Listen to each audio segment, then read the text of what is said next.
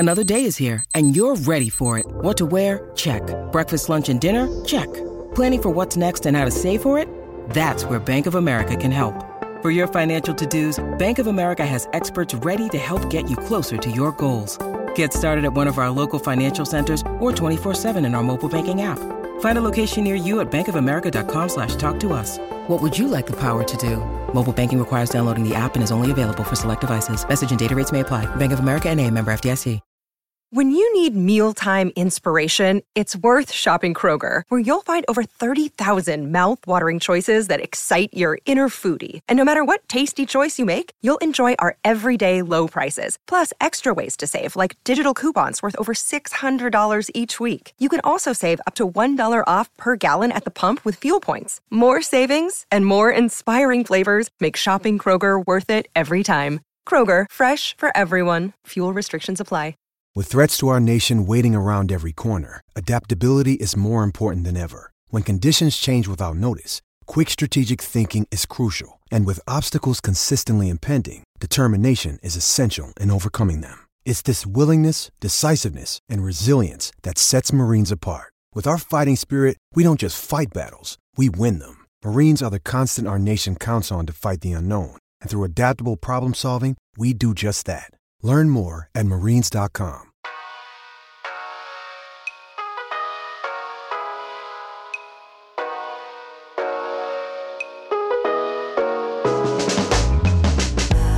Ladies and gentlemen, welcome back to the Pebble Report Podcast 2022, Episode 3, The Usual Suspects back in business. My name is Justin Wick, joined alongside the legend himself, K-Dub, Kenneth Weber. Kenneth, we got a lot to talk about. I think I say that every single time we have one of these podcasts. We have a lot to talk about, but I mean, we do. And if there's one guy that I want to do it with, it just so happens to be you. So here we go, man. I'm excited, but we have a lot to talk about. But if we want to give people something worth listening to, that's why we brought our guest on. That's right. You know, honestly, if there's another person that I could have in the mix, there just very well could be my two favorite dudes just in the business right here.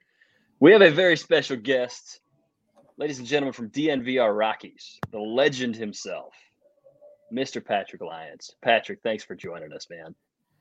First time, long time. I've been waiting a while to get on this show, and I feel like I've kind of made it in a weird way. This is a big day for me. I'm super excited to be on the Pebble Report. I love my prospects. I love this show, and it's a real honor. Thank you. Man, I will take it. That is flattery is just all-time high over here, man. I must admit, it's a little bit strange for me being on the hosting side of a podcast because I'm always usually the guest on your podcast at this point. So anyways, just a huge shout out to the crew that you guys have going on. You and Susie making it happen. You guys are, if I'm not mistaken, like your most viewed traffic ever, like last month. You guys were having a whole lot of great stuff going on. I feel like there's a huge percentage of our listeners also probably are tuning into the DNVR podcast pretty routinely. So, you know, big shout out to our people, and for good reason, you know, for all the great stuff that they put together. But, you know, can you kind of just, before we get started, just walk us through all the success that you guys have been having? And I kind of want to give you guys a little DNVR spotlight. How's it been treating you guys this year, man?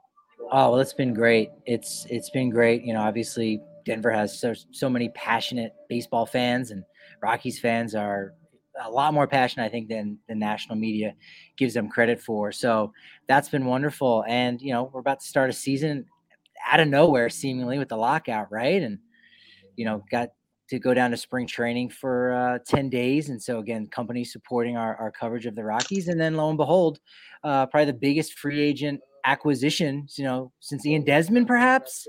This one's gonna work out a lot differently. We got Susie Hunter, so like that was huge. Right there on opening day, we hit the ground running, and I can't believe it was a month ago. Actually, less than a month ago, then we made it happen, and it just feels like old hat now. And we're still doing some new things, exciting things.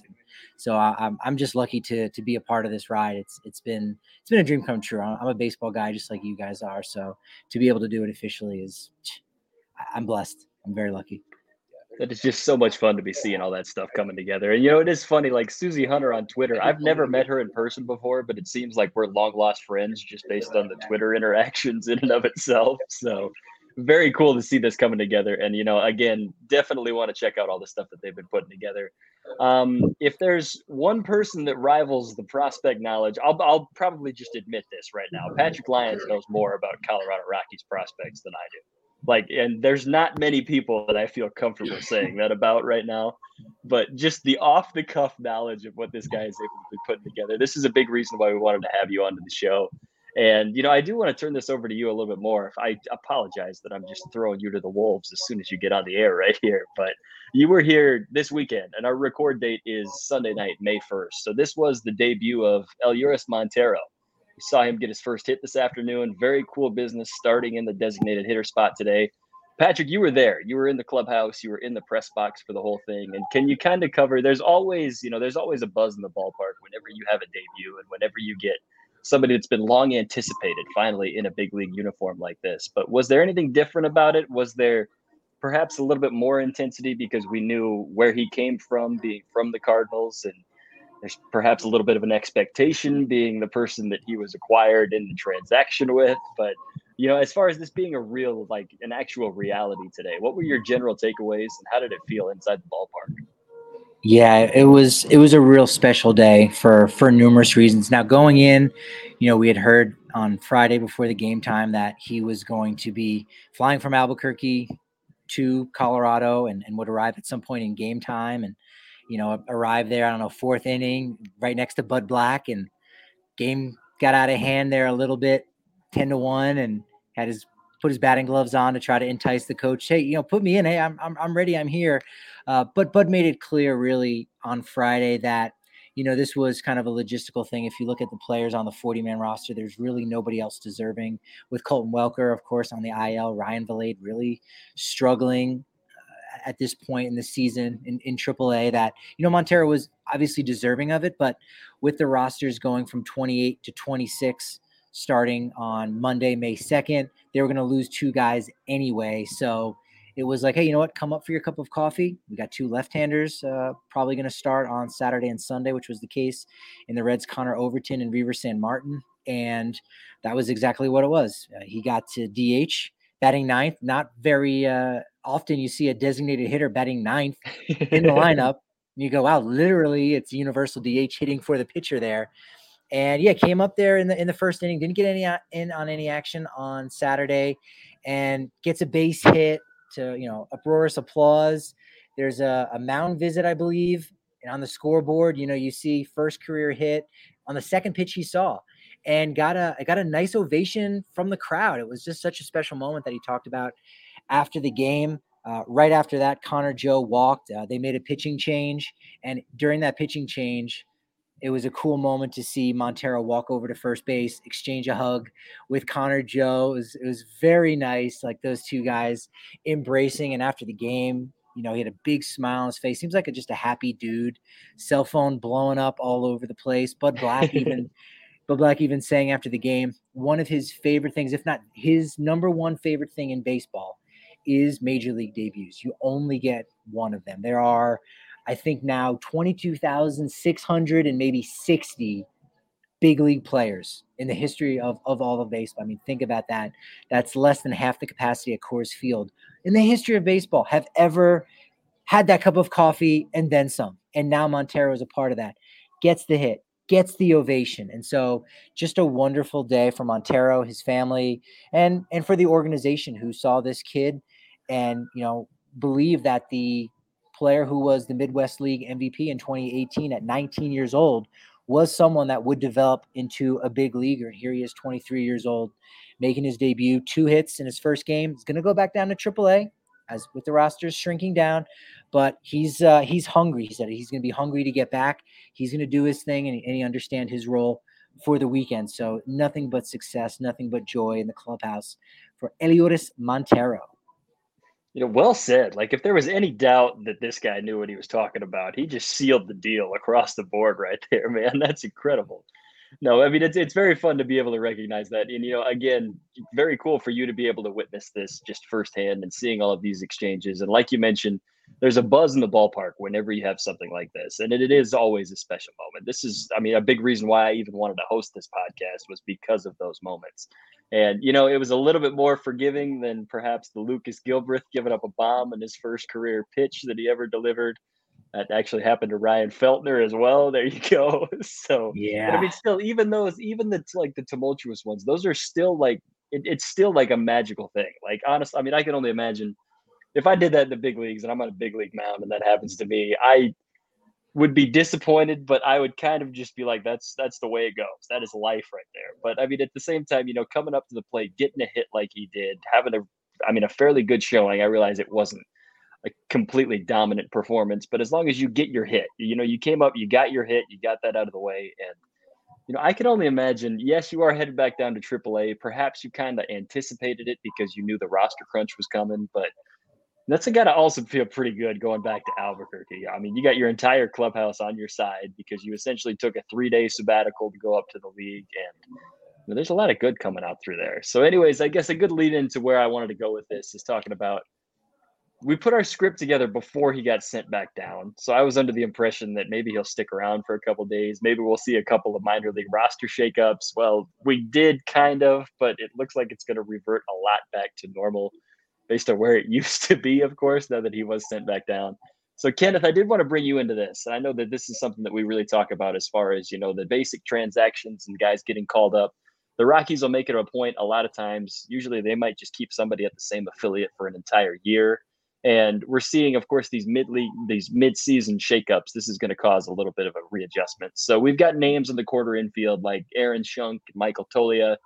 Warming Bernabel is coming up through the pipeline. We've got Julio Carreras as well. Kind of as far as with the promotion with Montero, where do you kind of see this landscape is going to be on those corner infield spots? And what do we at least have to look forward to as far as those next people potentially getting some call-ups into these, maybe not the big league call-ups, but into those higher level affiliates? It's going to take a little bit of time with it because 2021 proved that a lot of the heavy talent is in the lower levels of the organization. And so a lot is moving on into Spokane this season from Fresno. But 2021 was also a bit of a tenuous time because there was no minor league season in 2020. So I think that was a lot of the reason for stagnation in 2021 because we don't know what path these guys are on right now. We don't know what has changed since we last saw them play games in 2019. So I think that is going to lend credence to a lot more movement within the different affiliates of the Rockies farm system.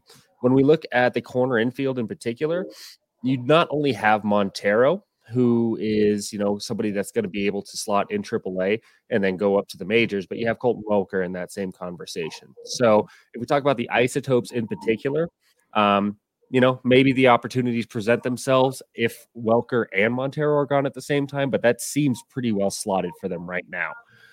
If either one of them goes, I think the big one to watch for is what's going to be going on with Michael Toglia in Hartford this season. There's been some streakiness to it, but this guy is a huge power profile, very slick defender. This is somebody that the Rockies are really high on as being a first baseman of the future. So if he can continue to if the ends can continue to justify the means with his profile, if he can find some consistency on reaching base, whether it's a swing change or just a little bit more discipline at the plate, drawing a little bit more walks, he's somebody that I think we could see get ticketed for Albuquerque very quickly. And then when you look at the lower levels, Aaron Schunk is still kind of trying to turn it around after a bit of a tough 2021. Hasn't really lit the world on fire, but that's somebody that the Rockies have had their eyes on for a while. So I think he's going to get every opportunity to kind of keep moving on that same path like Toglia has been. And then when we look at somebody like Bernabel, when we look at Carreras, you know, it's not a corner infield guy, but Ezequiel Tovar obviously fits in this conversation too. If you want to start being a little bit more aggressive with those guys in the lower levels, now that you know what you have with them, I can definitely see the Rockies start doing that even before the All-Star break with some of these corner guys because they have a lot of good infielders at those lower levels, and they're not afraid to, you know, push them and see how they do and, you know, if they're playing over their head a little bit.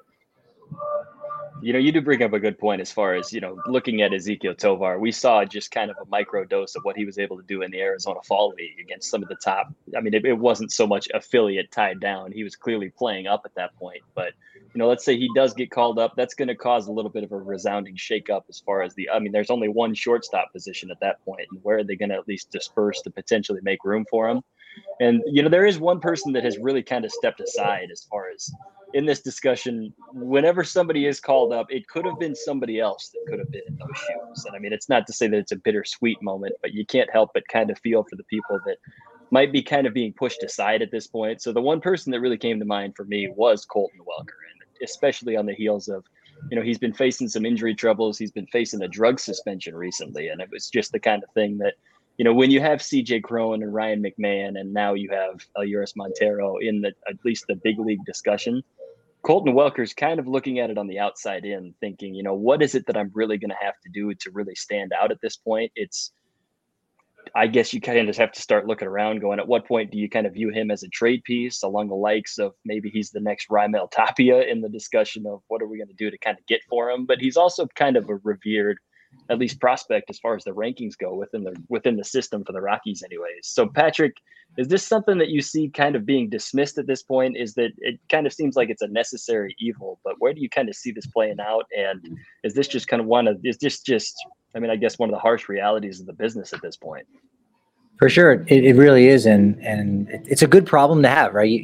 We're talking about too many guys for, a few amount of positions. During the offseason, I had kind of supposed that, Welker could have been the odd man out, and we could see other teams really liking some of his upside. And, always had a high batting average at various levels coming throughout the minors. Like, he can hit, right? Defense, the body, you go, maybe he's better suited at first base. We'll see what happens. Maybe if you challenge him, that he would be that perfect trade chip. I thought him, Colton Welker, and a guy like Coco Montes, where you've got some middle infielders already, for like a Kevin Kiermaier, like that seemed like the kind of deal they might look after, and they end up getting Grichuk. But, we've seen here in a short amount of time, Bill Schmidt might be more willing to let go of some Rockies prospects than, his predecessor. Adrian Pinto, was fantastic as a 19-year-old in the Dominican Summer League. I think he was the MVP that last year as well. I know he led the league in batting. And that willingness to let go of those kind of guys and say, not we were wrong or it didn't work out. It's just, there's not a spot at this present time is okay. It's okay to admit that. And it's okay to utilize these trade chips and utilize these pieces to improve the big league club. If Welker doesn't have a spot, or if he's running out of options, don't forget that as well. With these injuries and with the 80-game suspension last year. So you say, he could be that odd man out. He's a little bit older than Elehuris Montero as well. Tovar has a little bit of a pop. So we'll see what happens there if he sticks at short or goes over to third base. Alan Trejo doesn't have that same kind of power, but we did see him, do really well while Brendan Rodgers was scraping to get by here towards the entire month of April. He just got demoted to AAA because on Tuesday Garrett Hampson will come off the IL. So Trejo's now kind of in that mix. Toglia is the one that, you love his upside, you love the power, you love, the whispers about, he's a future Gold Glove candidate at first base. But will he hit enough, or rather, will he cut down on his strikeouts enough? I think this year he's already struck out something like 35 times in 71 ABs. That's 50% of the time. Now, he does have 13 RBI, and he's coming around to score, but a 197 batting average, 289 on base percentage is really not cutting the mustard for a guy who played, much of last year, half of the season at AA Hartford. He's repeating. He should be, you would hope, doing as well as a guy like Coco Montes, who repeated at AA Hartford before getting his promotion over the weekend. So Toglia has been disappointing here in the early going, but nobody else really seems to be pressing him right now at first base. He's already, bypassed Grant Levine as the first baseman of the future. So good problem to have, right? Too many corner bats at the moment. You do bring up a good point as far as, I mean, just in the immediacy. And I mean, again, there's not so much the pressure of what it is. And he's essentially already kind of proven himself. Speaking of Tolia in that sense, I understand that you're not necessarily proving yourself with a sub Mendoza batting average to start the season. But I mean, is there any dependency? I guess we're still dealing with a very limited sample size. 20, 25 games at this point in time is not necessary. I mean, it's kind of just a microcosm of where it is. Is this something that, do we just kind of allow it to run its course a little bit? Or I guess, are we allowed to kind of panic at this point? Is it too soon to kind of start questioning this? Or at what point, let's say we get a little bit deeper into the summer, at what point does this really become kind of a cause for concern? I don't know if I would panic yet. Sometimes the results don't match, the effort or match really what happened from at bat to at bat. But I think it's the strikeouts for Tolia. It's the strikeouts that's concerning. I mean, maybe we'll get to Brenton Doyle here at some point, but he started off real slow and now he started to heat up. And you go, okay, yeah, this is the Brenton Doyle we expect. But for Tolia, it's the strikeouts that really are concerning, and that's a position where you need offense, you need power, and too many strikeouts. I mean, you're looking at a first base version of Sam Hilliard in many ways, where you're kind of swapping out the speed and really you're swapping out the speed and power for a little less power and great glove at first base. And so, I don't know if Major League Baseball in 2022 can have a Mark Grace kind of guy that's more glove first than anything. Nothing wrong with Mark Grace. He's in the Hall, very good. Did have a little bit of pop, could hit, didn't strike out that much. But if you're a glove first baseman, I don't know what kind of future you have. So it's still early. It's definitely still in the early going. And I know the weather's been a little bit colder there in the Northeast. So I'm not too concerned yet. I think, as you said, Justin, the midway point, the All-Star break might be where you start to look and go, this is rough. The biggest jump that minor leaguers make is from high A to double A. Totally made that jump already. So he should be past that, those growing pains. But it is worth keeping an eye on a lot of those yard goats guys, because when you go from Spokane to Hartford, that is where things are a lot crisper, and the wheat has been separated from the chaff, as it were. As two farm boys like you probably are very well aware. Are you? No? You familiar with chaff and wheat and whey? You never know. You never know what we're going to run into, man. And I think that is a great point, especially if you look at how big the expanse of the Coors Field outfield is.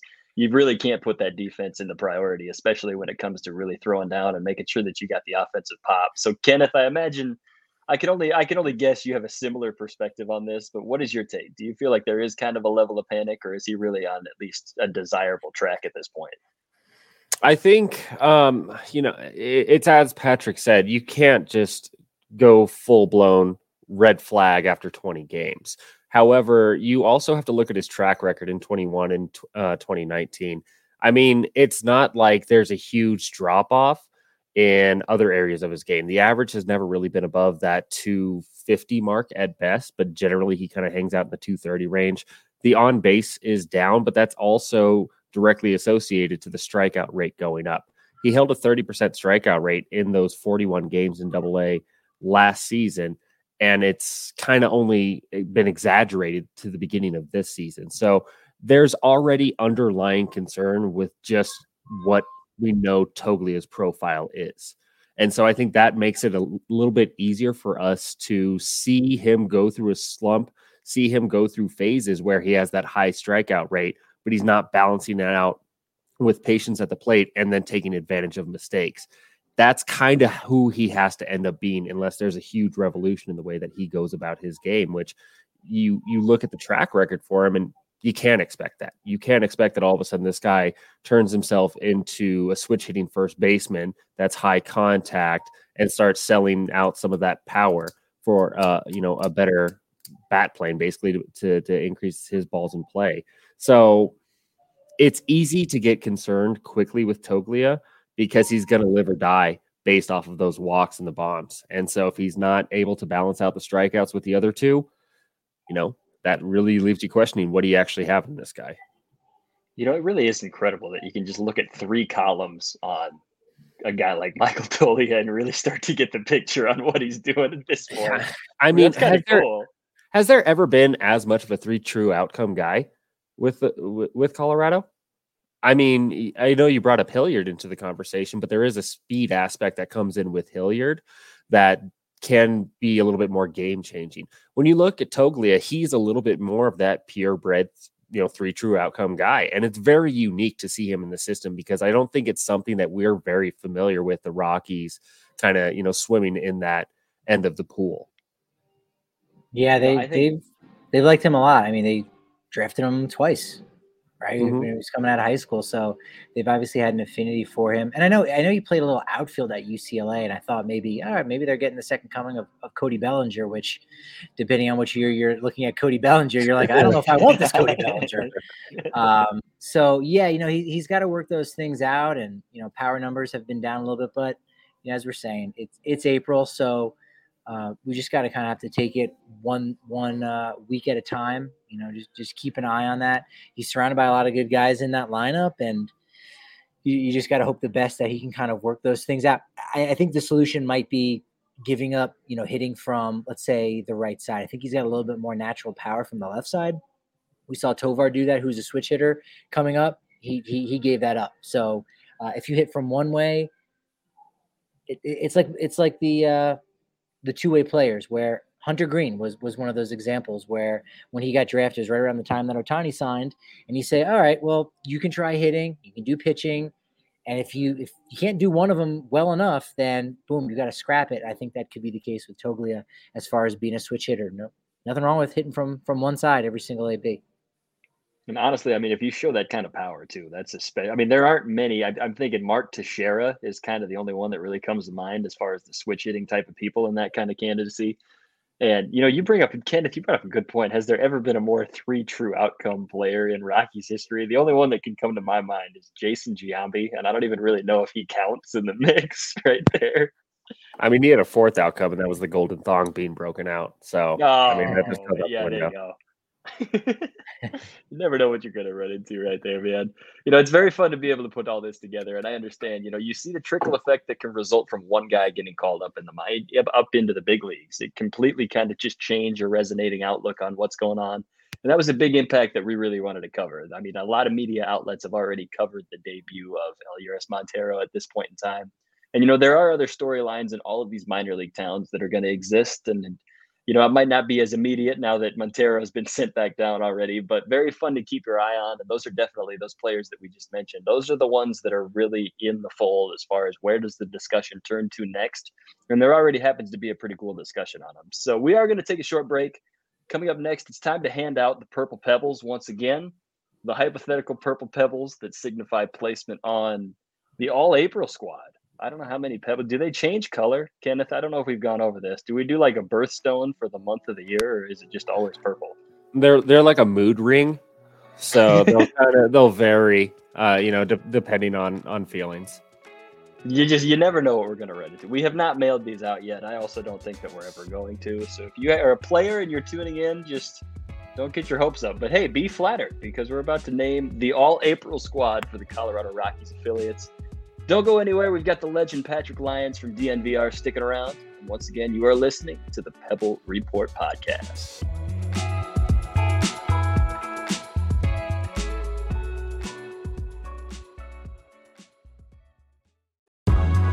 Ladies and gentlemen, welcome back to the Pebble Report 2022 All-April team. Here are the ground rules. Before we get started, we were talking about Purple Pebbles, and then we kind of had the idea, well, what if we match the birthstone?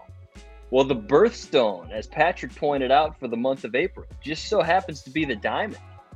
So this might be the biggest accolade of the entire year. You get the diamond pebble. I don't know what our budget is for the podcast here. I think that definitely means we're not going to be able to mail these out to people, but you get a hypothetical diamond if you hear your name on the next little section right here. So big shout out to everybody tuning in. If you're a player in the system and you get your name called, a little figurative cubic zirconian coming your way, I guess. Here we go. Anyways, we have hand selected. Our plan was we were going to select 28 players across all 4 Rockies affiliates. I think we did have a couple late additions, and we had to fill out second base was admittedly kind of thin. I'll just come out and just say that right now. I probably shouldn't disclose that, but we're all about transparency here. It's sorted by position. We put together the top performers for April. We will present the full lineup as we go, catcher through outfield, starting pitchers, and then relievers. And then we're going to pick a starter at each position that we go to. So each member of our little 3-person panel, Kenneth, Patrick, and myself, will take turns revealing the selections first, kind of justifying who we pick as a starter. So Kenneth will get us kicked off talking about the catching candidates that we have. We also happen to have just chock full of really good performing catchers right now. So just coming out firing at this point. So we are going to power through this relatively quickly, just so we don't talk about the same middle infielders for like 20 minutes at the time or something like that. But in a matter of moments, you'll know everything you need to know about the top performers in the Rocky system through the first month of the year. So we're going to start at the top. Kenneth, Pebble Report behind the recipients. Behind the dish, that, as you mentioned, it was a really good start of the season for the Rockies catching prospects. Of our nominations, we have Willie McIver, Drew Romo, Hunter Goodman, and Braxton Fulford.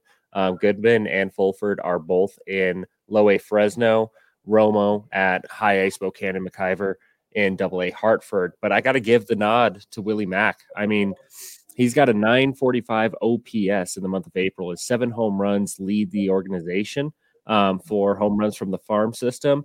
And for a guy who was pushed as hard as he was last year, for him to come out of the gate strong with the bat, he has put himself in the conversation for a basically third catcher role and being on the big league radar kind of quickly if that catcher is needed. So Willie McIver, great April. He's the starter for the all purple or for the Purple Row all May team, all April. I'm done. Just off the cuff right there. Yeah. We'll move on down the list. Patrick, you got first base for us.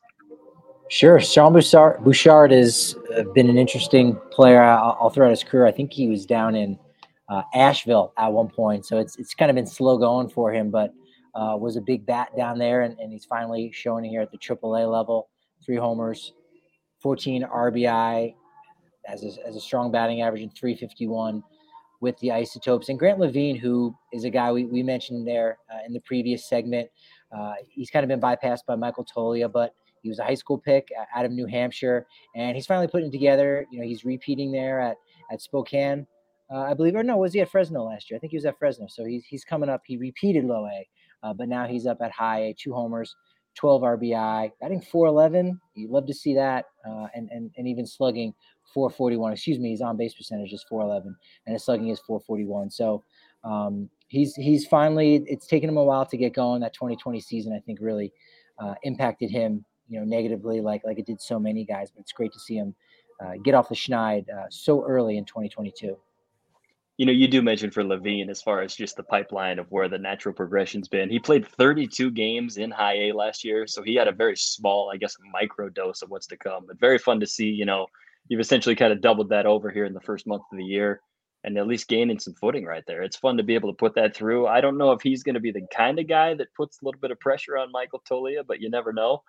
We'll move on down the list to second base, and I got to admit, there's not a whole lot of second basemen putting pressure on a whole lot of people in the Rockies system. Kind of is what it is. You expect that it's going to be the shortstops in the mix, and that's just kind of the default way of kind of the way things are going at this point.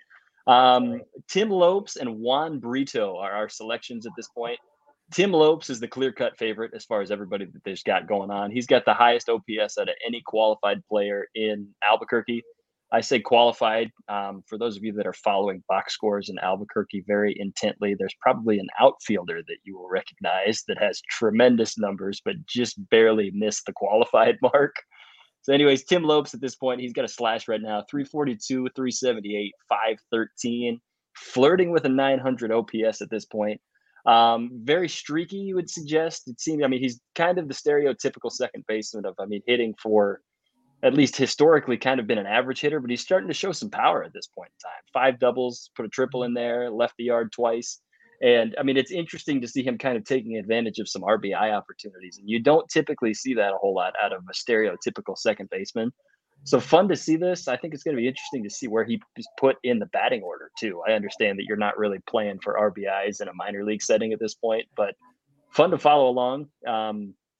at the same time, I can't imagine he's going to be in RBI positions quite like our third baseman either, though. So, Kenneth, who are our third base candidates?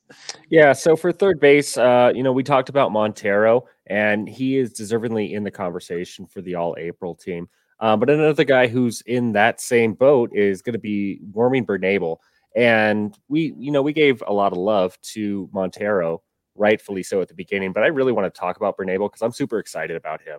Heading into the season, what bats would emerge out of Fresno, I think was a big storyline to follow because we saw the excitement and the boost that it gave the farm system with Veen, with Romo, with Tovar last year. And there's a very good crop of infield bats and, outfield bats too. But, the left side of that infield with Amador and Bernabel, that's awesome, man. And he was great in April. He had a 924 OPS. He ended up with 3 home runs. One of them was an inside the park job the other day. He has a WRC plus in the 150 range, 149. Yeah, and for a month, you put up a 920 OPS and a 149 WRC plus. Dude can hit, but the strikeout rate isn't egregious, 15%. He's a really good bat. He's going to be a solid player, and I'm really excited to what he does in the next few seasons as he's developing in the Rockies system. For the shortstop, serious positions. Yeah. Oh, yeah. Of course. Yeah. You had the last pick in the fantasy Pebble Pebble podcast here. Pebble picks. Love it. I should give a cubic zirconian a little bit to Mr. Eddie Diaz, he's holding his own there in high A Spokane at second base. As you said, the position is really thin. Former shortstop. That's why I'll talk a little about the shortstops. Ezequiel Tovar. He's doing it, hitting the walk-off home runs. He's got 5 already through the month of April. OPS of 1061, 12th best OPS of all AA qualified players. I think it might even be 4th best in the Eastern League. He's been fantastic at 20 years old. And also at shortstop, Adael Amador, playing against competition a full 2 years younger than him in the California League. He leads the league in home runs with 6. So I think he even hit 4 in the span of 3 days, got himself going with a 2 home run game. So, yeah, just turned 19 last month, and he's doing some big things. He was a big international signing for them a couple years ago, and he's proved worth everything that the Rockies have spent. So that's good. It's good that 2 of your better players are at shortstop there going forward at AA and low A in Tovar and Amador. There's something to be said about getting the boys fired up with that many home runs in that short period of time right there. So big tip of the cap right there. If you look at our list, as far as, everybody on offense, we only have 3 players that have an OPS. Yeah, only 3 players with an OPS of 1,000 or higher. I made it sound like that needed to be an expectation and not an exception right there. Setting a high bar. Yeah, no kidding. This is where we're setting it. This is where we're making it happen.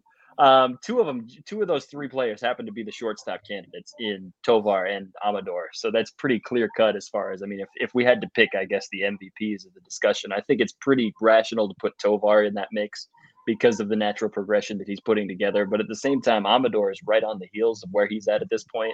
And we could see a landscape in the near future where these guys are sharing an infield potentially, depending on what that ends up shaping out to be. And, at the same time, you can't go wrong with the switch hitter being able to put 6 bombs out at shortstop right there. So very fun to see. I've got the outfield selection. I have my guy, Wynton Bernard, is absolutely going off in AAA right now. He barely missed the qualified mark, but 51 at-bats in a month is still a pretty considerable sample. And he's 31 years old. He has been in the league since 1920, it feels like. My goodness. If you go to his baseball reference page and take a look at what Wynton Bernard's got going on, this guy has team after team, and none of them have been a big league squad. I feel awful for the guy. This is the spotlight. Honestly, we would be doing him a disservice being a minor league podcast if we didn't absolutely revel over all of the good stuff that he has been doing. Current batting slash, not even kidding, 412, 444, 961. So I said that there's 3 guys with an OPS over 1,000. Tovar and Amador are just above 1,000. Bernard is 1.405. It is ridiculous what he's been able to put together. Slugging percentage is approaching 1,000. No kidding. It's insane to me, man. So, not bad for a guy who started opening day on the bench. Jeez. Yeah, no kidding. Yeah, absolutely. It's just how quickly we forget about those kind of things.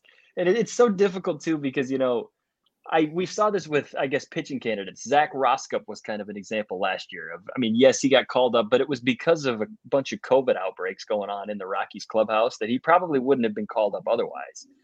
Joe Harvey was another guy. He got called up just to get DFA'd and then ultimately kind of just left the organization without pitching in the big leagues. It seems like there's always, and this isn't just a Rockies thing, this is just kind of the way the system works when there's such protections going on for getting called up into the big leagues. It's just very difficult for a guy like Wynton Bernard to really break in. So 31 years old at this point. I hate saying this. If this isn't good enough, it's pretty clear. It seems like he's not going to get called up, which just absolutely sickens me to my core because of how good he is performing at this point in time. But at the same time, if the opportunity presents itself, however it's going to play out, a guy that deserves some of the biggest respect in the entire organization, big leagues included, just simply because of his track record and all the good stuff that he's put together. So I needed to get on a soapbox just to talk about my guy, because this podcast just was not going to be complete unless we absolutely reveled over the good stuff that he had going on. So as far as our other candidates that we've got, some guys that I hate to say have a probably more likely big league future, but let's just kind of call it how it is at this point. Jamison Hanna, currently in Hartford AA. He's got an OPS of 919 as well. So he's been able to put some really strong stuff together. He played exclusively in AA last year. So this is his repeat season, but really suggesting that he's gaining that footing and really suggesting when the Rockies got him in those trades with Cincinnati that there was something that they were really looking for. And then I hate to say this was kind of a down month for Zach Veen. He's still on our list, but it's because he just goes off all the time. 825 OPS, still very considerable. Batting average of 284, and he's only left the yard once this year. So, at the same time, if we start seeing his power start coming back, it's very likely that those OPS figures, those slugging percentage figures, are going to start coming together a whole lot better at this point. So I would go with Bernard, Hanna, and Veen as our starters. Want to give some love to Vladimir Restituyo and Benny Montgomery as well. Their OPS is kind of in those middle 700 ranges right now. Restituyo is about to turn 21, so he's got some serious stuff going on at this point. And then Benny Montgomery, he was recently placed on the injured list this week, so we might not be seeing a whole lot of him as far as, being as young as he is. It makes sense that the Rockies are going to really try to play that safe at this point. But, for the first little taste of what we've been able to see from him in 2022 after being drafted last summer, very fun to see him catch some footing, and it's going to be interesting to see that natural path along the injuries right now as far as what we're going to see going into May, potentially into June. So those are the outfielding candidates. We've got a whole bunch of pitchers that we need to break down, and I don't know how we want to turn this over. But Kenneth, I think I have an idea on who your starting candidate is. Yeah, I'm not going to be shy about it. I do want to give just another quick mention on Jamison Hanna. He's repeating AA, and this was somebody that was a potential Rule 5 conversation guy. Being left up 40-man, obviously the Rule 5 was out the window, but there's that regard, but there needed to be a next step, and his slugging percentage has jumped up significantly from the player he was throughout last year with Hartford. If that bat starts coming around with a little more pop, there's some serious potential for Jamison Hanna that we could see unlocked this season. So really good to see him on the list. On the pitching side, I'll kick it off. It's a pretty apparent answer. Joe Rock. Joe Rock, first of all, what a name for a Rockies farmhand. The 2021 draft pick, left-hander out of it. Where he went to Ohio. I want to say Indiana, but that was McCade Brown. Joe Rock has been a stud on a very aggressive placement. He went straight to high A Spokane. All he's done is made 3 starts with a 1.59 ERA. He leads the team in strikeouts with 21 in just 17 innings pitched. The opponent batting average against him is 138.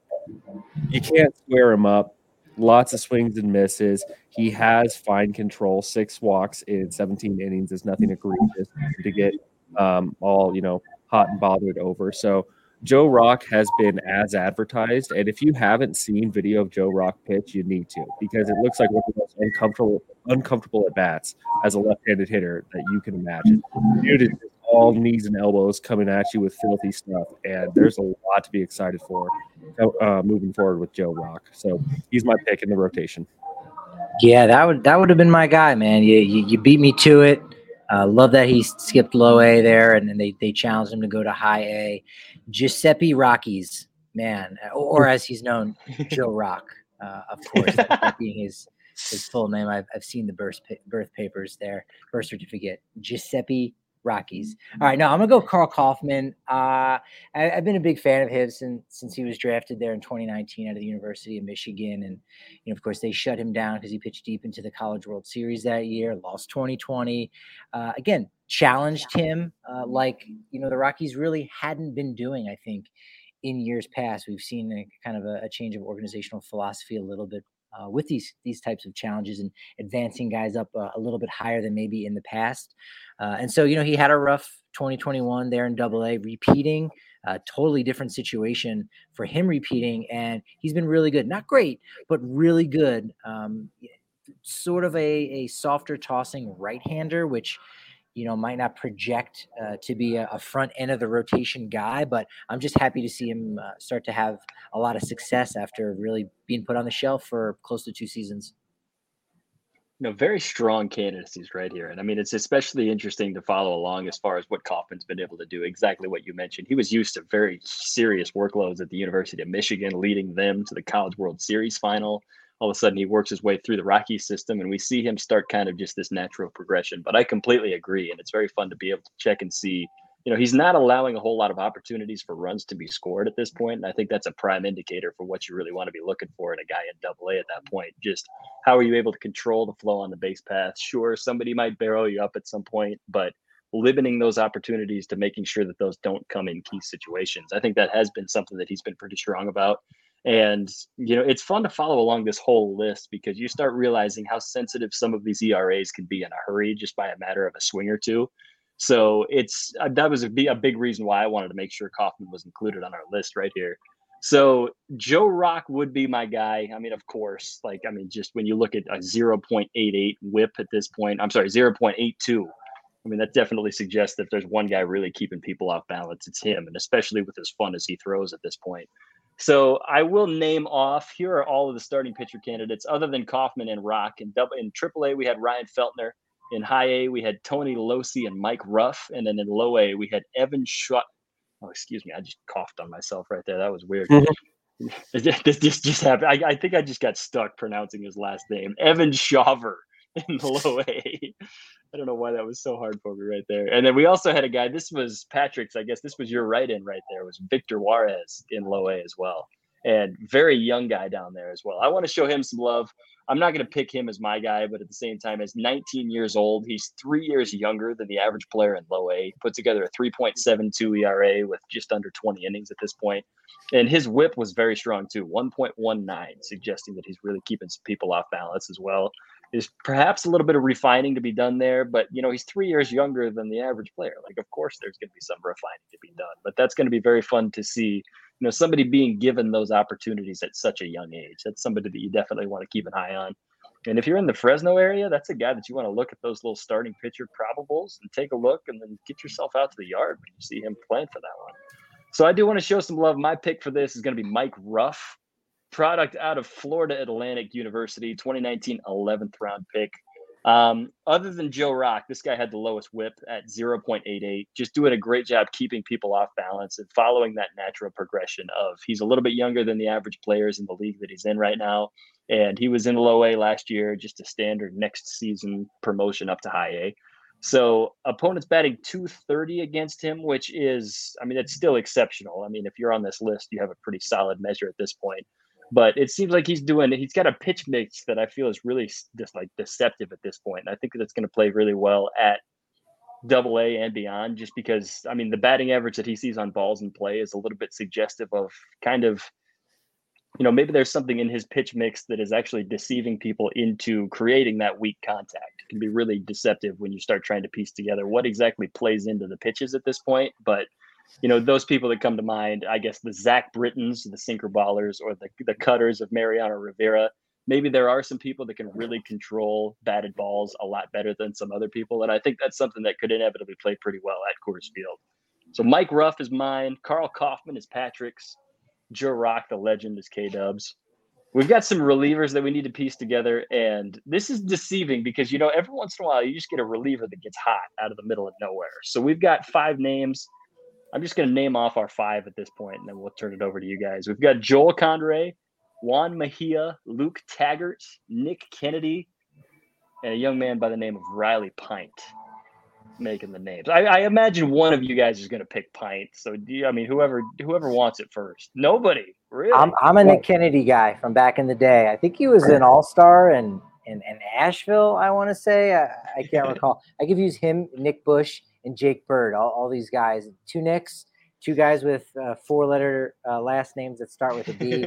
They sometimes get jumbled up in my head. But, anytime you're a left-hander, putting up those kind of numbers, and Nick Kennedy has had some success in the past doing that. So he's just been one of those, fringy guys. You got to keep your eye on that.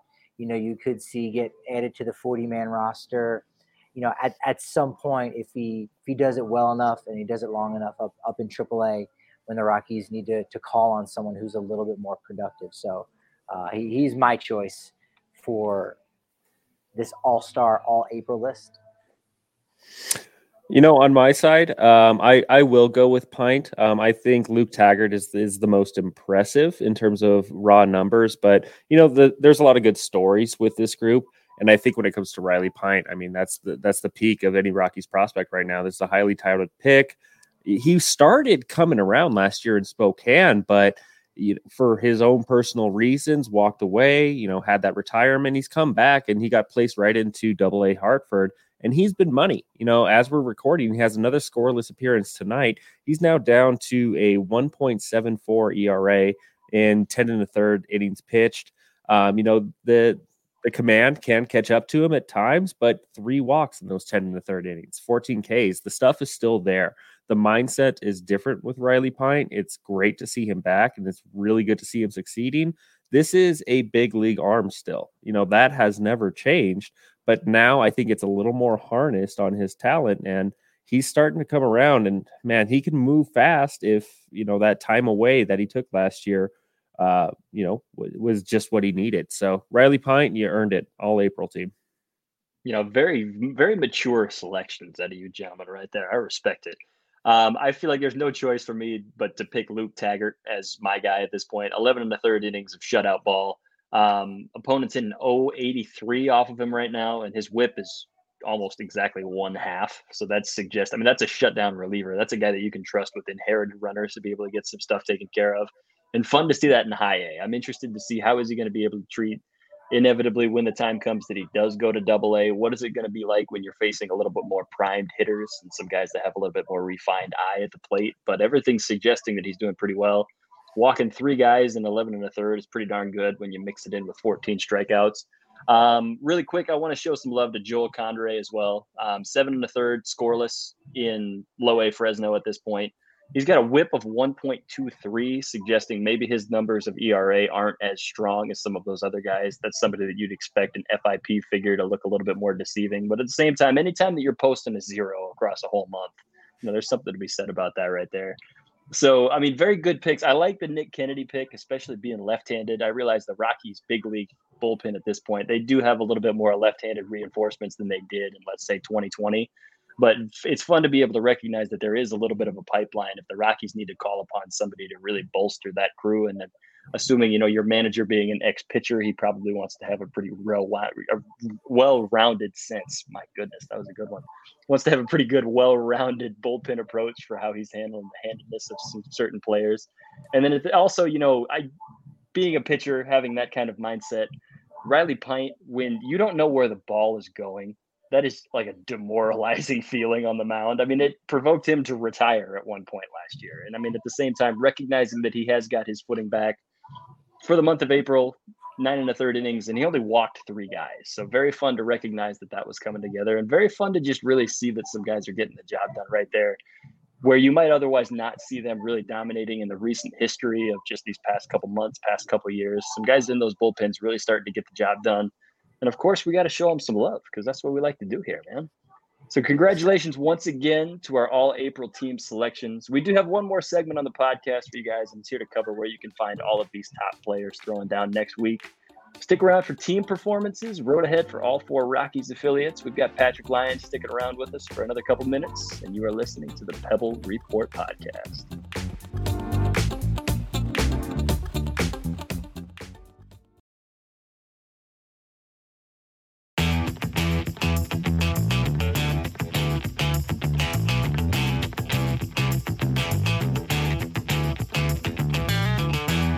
Ladies and gentlemen, welcome back.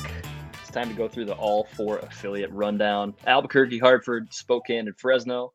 Let's cover the road behind us. Let's cover the road ahead, and let's have a little bit of fun talking whatever fun minor league promotions are on the horizon, whatever cool ballparks are coming up, whatever cool mascots there are. You know, this is something you don't really get to see at the big league level. So I understand this is probably a big reason why a lot of you guys are tuning in. Hey, this is the main event, I guess. Just like every single second of this is the main event. What are we talking about? This is dessert. I'm going to give myself every point I can get. There we go. Starting at the top, AAA Albuquerque. Last week they went 2-4 at home versus the Sacramento River Cats. This week they're taking on the Oklahoma City Dodgers, which I would let you guys guess what affiliate they're with, but I'm guessing we can just move past that one right there. Toronto. That was my guess. Lo and behold, the Oklahoma City Dodgers are not a Toronto Blue Jays affiliate. If you don't know what it is by now, I would say Google it, but there might be a troll out there that's just moving on. Whatever. Bricktown Ballpark in Oklahoma City it's actually a fantastic ballpark that they've got there. They host the Big 12 college baseball tournament, if I'm not mistaken. Very cool setup that they've got there. Also, very good camera setup. I mean, if you guys are following MILB TV, like very good camera angles that they have. I mean, sometimes that you might get a camera angle in low A that is just atrocious, and you're trying to piece it together. No disrespect to our friends over in the California League, but you know, you're not exactly dealing with the big league setup sometimes when you're working in some of those smaller venues. But AAA Albuquerque taking on Oklahoma City. If you happen to be tuning into the broadcast, that's going to be a pretty fun setup right there. Fun to see the Dodgers. I hate to say fun to see this, but I mean, it's fun to see the AAA Dodgers just because of how deep they are. Is that sacrilegious if I say that? No, it's not. I mean, they like Kevin Pillar was there last time, Zach McKinstry, and Pillar is actually still there. So you get a chance to see a little bit more big league talent on display. And I think they might be able to miss Ryan Pepio 2 times because they opened the season against him and it did not go well for Albuquerque. So hopefully they get to buck that trend a little bit and not have 2 appearances by Pepio this time. I'm serious. You never know what you're going to see right there, man. I guess moving down the pipeline. That's true. I mean, that's not an exciting mascot, though, man. I mean, there's got to be something more indigenous. Though. What would the best Oklahoma? The Tornadoes, the Twisters. Well, they used to be the Red Hawks. I believe they used to be the Red Hawks. Yeah, I think Good that's name. right. For a while. Yeah. Somebody already burned the Sooners, I guess. The so we seniors using that one. And the 60s, they might have also been at one point, maybe like in the 90s, the 66ers. I want to say something like that. Route 66, perhaps. Was that Oklahoma City? Actually, it's pretty sweet. Could be wrong. I'm trying to. Tulsa Drillers kind of took that away from us right there. Goodness, man, you never know. You never know what we're going to see. The fighting Kyler Murray's in action or something. Hey, go on to Double-A Hartford. Last week they went 3-2 at the Harrisburg Senators. They were rained out last Tuesday. They were delayed again on Sunday. I have to admit, my notes say they were 3-2, but it was because it was in the middle of the rain out. Kenneth, do you know if Hartford won today? I've been following the big leagues. They did. Yes, they did. They went 4-2 last week. There you go. They did win, and it was the Oklahoma City 89ers from 1962 to 1997. And they played at the deceptively named All Sports Stadium. I don't know what they hosted there. But ping pong tournaments. They did it all. Yeah. It was like an Olympic event. There you go. Pickleball. They broadcasted on CBS. Oh my goodness, that's priceless right there, man. Hartford's been getting rained out, so they've had to dance around some stuff going on. Able to get all 6 games of the series in, so that works out a little bit. This week, taking on one of the most coveted names in minor league baseball, the Binghamton Rumble Ponies. That's right. They're not just the ponies. They're the Rumble Ponies. Did they need to just add that in? I mean, I think ponies would be cool. Like, is that just weird or is that just me? I think we settled last year that was like where we would put our money if it was a mascot fight. The Rumble Ponies. Oh yeah. The fight Rumble to the Ponies. death. Yeah. They would come out alive in that cage match. I think is where we trended. I mean, I guess you got to consider the mythical powers of a butter biscuit or something. I mean, I guess the Rumble Ponies do come prepared. They've got boxing gloves. That's right. There you go. Logos, so they're putting it out there that they're ready to go. You don't want to mess with a pony with boxing gloves. It's like Pokemon. My goodness. Well, the biscuits versus ponies. Man. It's so hard to be professional in this segment every once in a while, gentlemen. Just when we start throwing this down. It's the story of my life. Having a hard time being professional. We'll move on to High A Spokane. Last week they went 3-3 against the Everett Aqua Sox, All-Turf Funko Field up in Everett, Washington. To my knowledge, I think Funko is a company that makes like children's toys up in northern Seattle or something like that. Little fun known fact, Funko doubles are a real thing. They have like a 15-foot wall or a 20-foot wall all the way around the diamond. So you can just hit a routine fly ball and it'll just piece up the wall and you get a little Funko double out of it. So not a whole lot of fun if you're a pitcher there, I guess, because generous home runs, generous small outfield. So there you go. Other than that, take a look. I don't know what the name of the Everett Aqua Sox mascot is. I mean, it's a frog of some sort, but this guy looks kind of horrifying. Like, I wish that we could do a video podcast and I could flash this up right now. It's you never know. His name is Webley. Webley.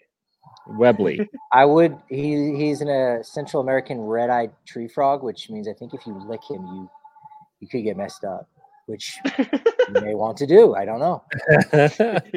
You have a rough outing, you just go show some love to the frog and see how it goes. I mean, your eyes would turn into those red eyes when you hallucinate that hard. I could see it. They're nightmarish eyes. Yeah, the red eyes are what kills me. This is why we bring Patrick on for these insights, man, and he delivers. Let me tell you. I'll say this: if you ever notice, if you ever look at the logo for Everett Aqua Sox, the E in Everett is the old Seattle Mariners trident, and their affiliate. Yeah, and it's turned instead of the M, they turned it to be the E. That's right. Yeah, big bonus points, man. That's a good little integration right there. That has the same T's in there too. But yeah, I do see the trident. That's money. Whoever's in charge of that graphic design, give them a promotion, man. Good stuff. And that was from the 90s too. That's pretty good. That's right. Stuck around. I guess on the topic of good logos, we're going to move on to this week. High Spokane is taking on the Tri-City Dust Devils, and they have a respectfully atrocious main logo. Yeah, we're back on this. I know we've talked about it last year, but you know what? If we're talking about Everett's logo, we got to talk about Tri-Cities. We'll leave it at that. They used to be a former Rockies affiliate. They actually had Charlie Blackmon bobblehead night a couple of years ago. I think it might have been last year even. So very weird, deceiving stuff if you happen to be like a Spokane fan up there, because somebody was showing some love to a big leaguer that you now presumably follow up the pipeline. But Tri-City is a Dodger affiliate, so it's fun to be able to follow that through. Angels affiliate. That's right. I'm sorry. They are an Angels. Goodness. I typed in Dodgers for the Oklahoma City Dodgers. And while I was typing our script, I looked down and I typed the LA just off the cuff. They are an Angels affiliate. That's right. If they were the Dodgers, they would immediately be renamed the Tri-City Dust Dodgers. That's just how they operate. That's the prerequisite. The Dust Devils are an Angels affiliate? That seems kind of sacrilegious right there. What are we doing? Oh, man. Dust Dodgers could be named for a tornado chaser, so I guess it makes sense. Yeah, that's true. Yeah, there you go. That's what Oklahoma City should have gone for. The Dust Dodgers. That would actually be awesome. Mm-hmm. I think we got a petition right here, man. Their mascot is cleverly named Dusty. No, it's not that creative. George Brett does. He is one of the co-owners of the team, so that's really look at you. Worth nothing. I don't know if we're going to be seeing him up in the Tri-City area or in the Spokane area for this series. You never know. If it's George Brett night, count me in. I'll be there. Guest appearance. Last week, Loe Fresno started off tremendously hot. They rattled off a ton of wins. It was very fun to see. They were in coveted Stockton, California, home of one Dallas Braden. I think he might be the most notable dude from Stockton, if I'm not mistaken. That's where Fresno was. This week they're back home against the Modesto Nuts, another former Colorado Rockies affiliate. There you go. Modesto is now with the Seattle Mariners. They've got Star Wars night in Fresno on Friday. So instead of seeing the Fresno tacos, we're going to see the Fresno fighting Yodas or something. I don't know. Chewbacca's? However that plays out. The Chewbacca's. There you go. Yeah, the Grizzly. Yeah, there you go. Is that talented? Is that wow. you, Kenneth? Yeah. Who? That was my stomach. I haven't eaten all night. Justin, was that you? Chewbacca. I laughed too much for that to be real. That was impressive, man. I mean, just when you think, the talent list of Patrick Lyons is just infinite right here, man. Oh my goodness, man. That's so much fun to be able to follow too. And especially to see these guys staying hot. We knew Fresno was very strong last year. It seems like they're certainly strong again in the win column, at least the early indications of where the records are showing. So fun to keep that rolling. Shout out if you happen to be in any one of those cities. You got a lot of home games. Every single Rockies affiliate, to my knowledge, next week is at home. I'm sorry, other than Albuquerque, all of them are going to be at home. So check it out. Good stuff right there. And if you happen to be in the heartland in the Oklahoma City area, go check out some ball, man. So anyways, with that being said, I want to turn it over one final time to my guy, Patrick Lyons. My friend, thank you for being here. We have tremendous amounts of fun. One of the most coveted people in Rockies media, one of the most coveted in baseball as a whole, if I say so myself. My friend, thank you for coming in. Our recording date is Sunday. You were at the ballpark. You filmed the post-game show for DNVR. And now we're approaching the 9 p.m. hour. You are still at the DNVR bar at the corner of Colfax and York right here, absolutely putting in the hours. But my friend, just wanted to give our sincerest thank you for putting this together. You continue to deliver. You put together so much great stuff, and for good reason. You are one of the most respected people I know in this field. So I do want to turn this over to you. Any final thoughts, man? Thank you for being here. But what do you got? You got anything for us as kind of a closer? I thanks for having me on. I appreciate it. Baseball and buddies, I'll do it all day long. Long day at the bar, whatever it is. Yeah, if you're in the Denver area, come check out the DNVR bar down on the corner of Colfax and York, and it's only 50 cents for your first month. And if you're a member, you actually get a member-sized beer, which is kind of nice. You get a little upgrade when you do that. We've got some cool shirts at dnvrlocker.com, and as you said earlier, Susie Hunter's been a great addition to the DNVR Rockies team. We're dropping podcasts every morning at 5 a.m. Monday through Friday, live shows on the YouTube channel, DNVR Sports, writing articles, doing that thing, being down at the ballpark. It's been a lot of fun. I feel really lucky to do it, and lucky to be on this podcast. So thank you guys, Justin, Kenneth. I appreciate it. You helped me out all off season. You came on the show a bunch of times. So it was fantastic. Mixing it up and cutting it up with you guys. So I'm glad to more than return the favor, and I'm here whenever you need me. Man, I am humbled, my friend. Thank you, sir. And seriously, a huge tip of the cap, all the great work that you guys have been doing. Seriously, if you've made it to this point in our podcast, and if for whatever reason you don't tune in to the DNVR Rockies podcast at this point in time, just check it out. By the time that we release this episode, they're going to have a brand new one up. There you go. So all the more reason. We've got all this Rockies content coming your way. So again, thank you. It's guys like you that make this so much fun to cover all of these details in this game of baseball. And just the biggest, sincerest thank you for all this great stuff that we're able to make happen. And, I got to show some love to my guy, K-Dub, too. Hey, my brother, I know that we're kind of the routine business on making this happen, but I got to give you a little bit of FaceTime, too. Anything that you want to plug is some final thoughts. No, I'm always going to have the Pebble Report coming out on Mondays, so keep an eye out for that. So you can always keep up with the Rockies farm system in print. I'll also have my rock piles up on Saturdays. So always feel free to jump in, give them a read, and you can find me on Twitter at KDub1988. Just a quick plug, if you don't follow Patrick or DNVR Rockies, find them on Twitter at DNVR_Rockies or at Patrick D. Lyons. So always be staying in the loop with that, and you know where to find me on Purple Row. That's it. That's the way to get it done right there. All of the finest content that you're going to find from my guys K-Dub and from my guys Patrick. On behalf of our whole crew, Patrick Lyons, Kenneth Weber, Justin Wick, thank you guys for making it happen. Say so long until next time. Thank you for tuning in. You've been listening to the Pebble Report podcast, and let's play ball. Hit him with a Chewy.